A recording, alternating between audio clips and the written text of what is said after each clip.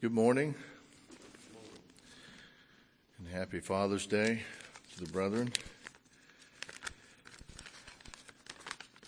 I had the opportunity this weekend on Friday to go with my dad out to Lake Darling, and we did some fishing, something we both enjoy a lot, and it was a lot of fun. It was beautiful out there. The weather was great, and there weren't many bugs, and we just enjoyed being with each other for a while. And then he ended up catching a largemouth bass that when he pulled it in, I don't think either one of us would have been surprised to see Jonah kind of crawl out of there. But I know that's a fish story. But anyway, it was a really nice sized bass, and that kind of capped the day off for us, the experience to actually catch something while you're out there fishing. Dad always says he would enjoy fishing whether he caught something or not, but it does make it more fun when you do catch something. And so, that was, it was a fun day just to get spent with Dad, and I hope that everyone gets to enjoy their dad as much as I've been able to in the last while. But anyway, I learned my love of fishing from Dad, and also another thing I appreciate about him is that he not only likes to go fishing for fish, but he does like to go fishing for men.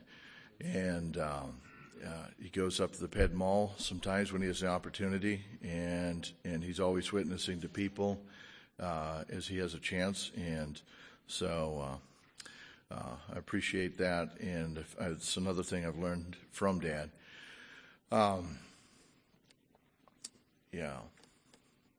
So fishing for men. Somebody said to me recently that they would love to go fishing too if they caught something. But the thing is it's called fishing, not catching.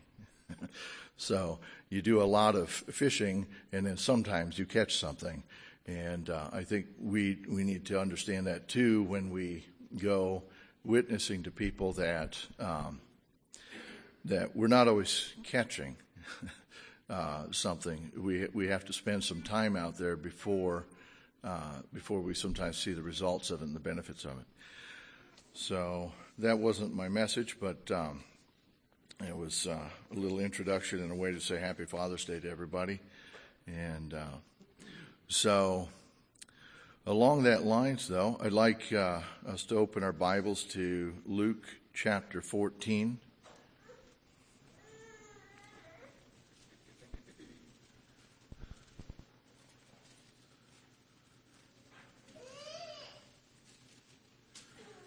And we'll read beginning in verse 25.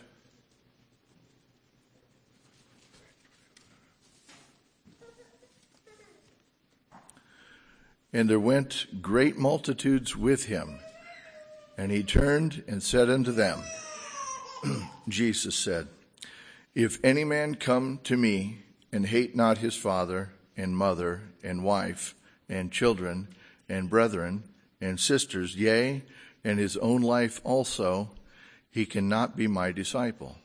And whosoever doth not bear his cross and come after me cannot be my disciple. For which of you intending to build a tower, sitteth not down first and counteth the cost, whether he have sufficient to finish it?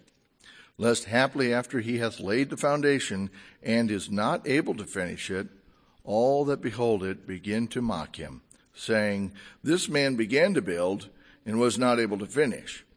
Or what king, going to make war against another king, sitteth not down first, and consulteth whether he is able with 10,000 to meet him that cometh against him with 20,000? Or else, while the other is a great way off, he sendeth an ambassage and desireth conditions of peace. So likewise, whosoever he be of you that forsaketh not all that he hath, he cannot be my disciple. And I'll stop there for now for the purpose of the meditation this morning. I don't have a teaching, so to speak, or I don't have a great lesson or anything. It's just really a meditation kind of on what Christ is saying in this passage here to share with you this morning. A while back, I saw a commercial that said it was about the low prices in a store, and the commercial had the catch was some guys looking at an item in the store, and he goes, "Wow, that's a low price." And then he puts that in his basket. He goes to the next item. He goes, "Wow, that's a low price." Puts that in his item. About the third time, somebody else said, "Is it really a low price?" And he said, "Yeah, look at it." And that guy looks at it and goes, "Wow, that's a low price." And it was interesting. It was entertaining in the same way, but it was making a point that what this store has to offer doesn't cost very much at all. So much that you'd probably want to buy everything in that store. It struck me later as I'm being exposed to different types of evangelism, people who are, trying to get people interested in the faith, that people are offering different things when they're trying to get people saved. And it's sometimes I feel like what people are offering is a low price, that it doesn't cost much to enter the kingdom, that the faith is cheap, the salvation is cheap. It doesn't cost you hardly anything at all. And so, since it doesn't cost you hardly anything at all, why don't you buy into it? And it just got me thinking about what kind of a salesman am I, with the faith? Am I offering something?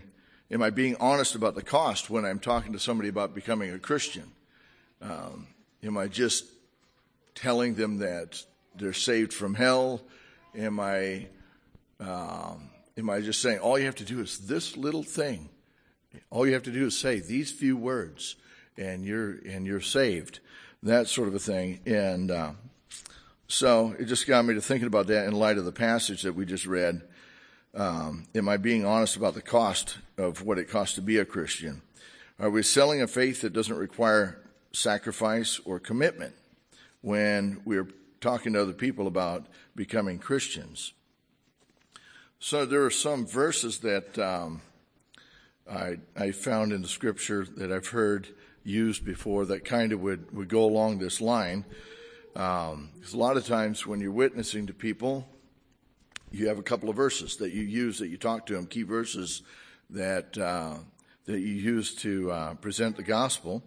And one of them that people use is Ephesians 2:8, says, "For by grace are you saved through faith, and that not of yourselves, it is a gift of God, not of works, lest any man should boast." So if you don't have the context of what becoming a Christian is all about, for by grace are you saved through faith. All you have to do is have faith, and there's nothing that you do. It's not of works, lest any man should boast. I've heard people really emphasize that. There's nothing you can do. There's nothing you can do for this. If you do, it's works salvation. And all you have to do is have faith, and you'll be saved. And it's a gift. The gift, all you have to do is accept the gift, and it's yours. And there's a lot of truth to that, but it's not telling the whole story, and it's making it sound, I think, if you don't give more context to it, maybe too easy. I mean, that's a low price, for not having to go to hell, for not being accountable for my sins, or suffering the consequences of them. Mark 16:15 says, "And he said unto them, Go ye into all the world and preach the gospel to every creature. He that believeth and is baptized shall be saved, but he that believeth not shall be damned. So, if that's all you hear, all I have to do is believe, and I'll be saved. I've heard people say, all you have to say is this little prayer: Jesus, come into my heart, and then you become a Christian. And that's a low price. I mean, who wouldn't do that, especially when you present it to children?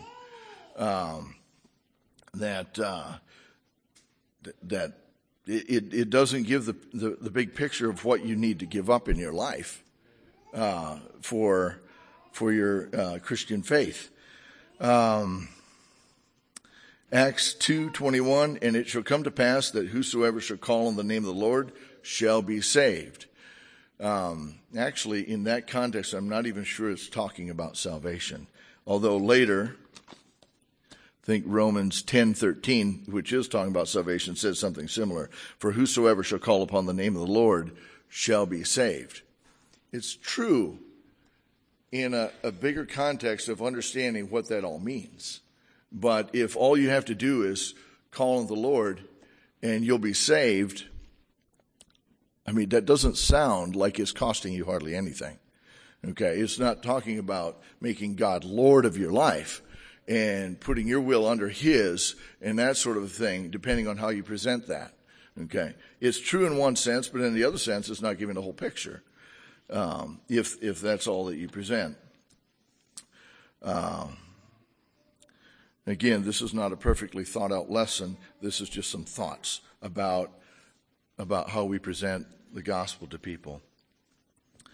Acts 16:30 says, and they brought out the prisoners. The jailer brought out the prisoners and said, Sirs, what must I do to be saved? And they said, Believe in the Lord Jesus Christ, and thou shalt be saved. If that's all you tell people, believe in God and you'll be saved. Or believe in the Lord Jesus Christ and you'll be saved. Believe that He died on the cross for you. It doesn't sound like it. It doesn't give the impact of the cost on that. In the context of this story, who that's being told to understands more that there's going to be a sacrifice involved in that.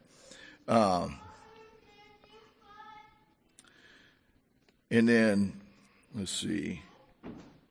That if thou shalt confess with thy mouth, Romans 10:9, and believe in thine heart that God hath raised him from the dead. That if thou shalt confess with thy mouth, Jesus is Lord, and believe in thine heart that God hath raised him from the dead, thou shalt be saved.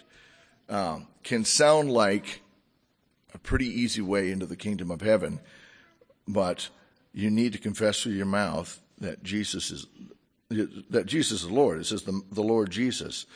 That lordship idea needs to be understood better by people before they make that decision of entering into the kingdom of heaven, of becoming a Christian. Are we making salvation a faith-only deal? Some say that faith plus anything is legalism.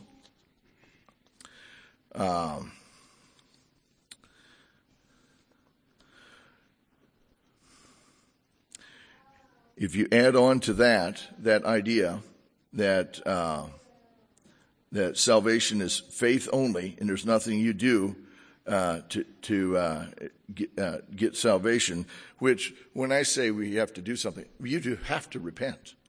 You have to repent. Repent doesn't mean I'm sorry. Repent means I'm sorry and I'm changing my life. Like I'm really making changes. So you're doing things that's involved in that in and of itself is not going to save you. You are saved by grace, but you have to repent. That's a condition of that. But if you take this where we make salvation a faith only deal and add on to it eternal security, which some people do, where that nothing you do makes you lose your salvation. So you have an easy entrance in, and then once you're saved. You can't sin enough to lose your salvation. If you combine those two things together, which many churches have done, then you get saved Christians who have no need to change their life, and their security is basically costing them nothing. And that's a pretty low price. That's a low price. I mean, if that's what being a Christian really means, and that's what is being sold to a lot of people. Cheap faith ignores that Christ came to save us from our sins, not in our sins. Cheap salvation skips the true meaning of repentance, of turning away and changing what you're doing. So, are you offering a no money down, no payment until much later type of a faith, using the salesman analogy? I'd like to, with those thoughts, I'd like to go back through and read that scripture again in Luke. What did Christ say about being a Christian? Because there were a lot of people following him at the time that he says this passage, and I think he's on his way to Jerusalem at this point, and there were a lot of people following him for various different reasons, and he didn't turn around and say to them, "If you believe in me, you're saved." He said something kind of different. He said, "If any man come to me and hate not his father and mother and wife and children and brethren and sisters, yea, and his own life also, he cannot be my disciple. And whosoever does..." So right there, that's a cost. That's a heavy cost. You have to put God before all of those relationships that are important to us in our lives. That if any of those relationships try to get between you and your faith in God, God has to come before that. And that's a real sacrifice that many Christians over the years have had to deal with. And that's not cheap. That's kind of a high price to pay, to lose relationships and reputation and things like that.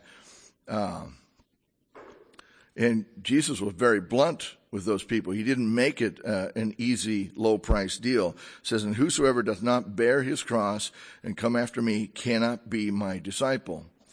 For which of you intending to build a tower sitteth not down first and counteth the cost, whether he have sufficient to finish it? If he attempts to finish it and can't, he will be mocked by people." So Christ is saying you need to consider what this is going to cost you before you just become a Christian. He didn't go out and try to get people with a low price into the kingdom. He said, this is going to cost a lot, and you need to sit down and consider what it's going to cost you. Are you willing to make me Lord of your life? Are we a slave to Christ? Okay, like it puts it in Romans, in one of the chapters in Romans, that we're either a slave to God or we're a slave to our sins. Are we going to make him Lord of our life? That's what somebody needs to consider before they become a Christian. Am I willing to do that? There are things in my life I like. Am I willing to give those up if that's what God wants me to do? Are there relationships I'm willing to sacrifice if that's what God wants me to do? Those are not low prices. That costs a lot. And I guess, I'm saying we need to be honest with people about what they need to consider before entering the kingdom, rather than just making it sound real easy in there. Now, what God offers us in return for the high price that we may have to pay is well worth it. There's no price high enough that wouldn't make it worth entering into the kingdom of heaven. No matter what sacrifice it is that God would require of you and does require of you at times, it's still what we get from God, that being able to be in his presence for eternity, not having to live under the guilt of our sin, even while we're here yet in this world, and that just having a clear conscience. I mean, it's worth paying whatever I've got. Take it all. It's worth it. Okay? But we need to be honest with people that it will cost a lot. And that's kind of what I took from that passage there, with the idea of, what are we presenting to people when we do present the gospel? Are we being honest with them of what it will cost and what it might cost for them as they consider entering the faith? That's what Christ did and would want us to do, I believe. That's all I have to share this morning.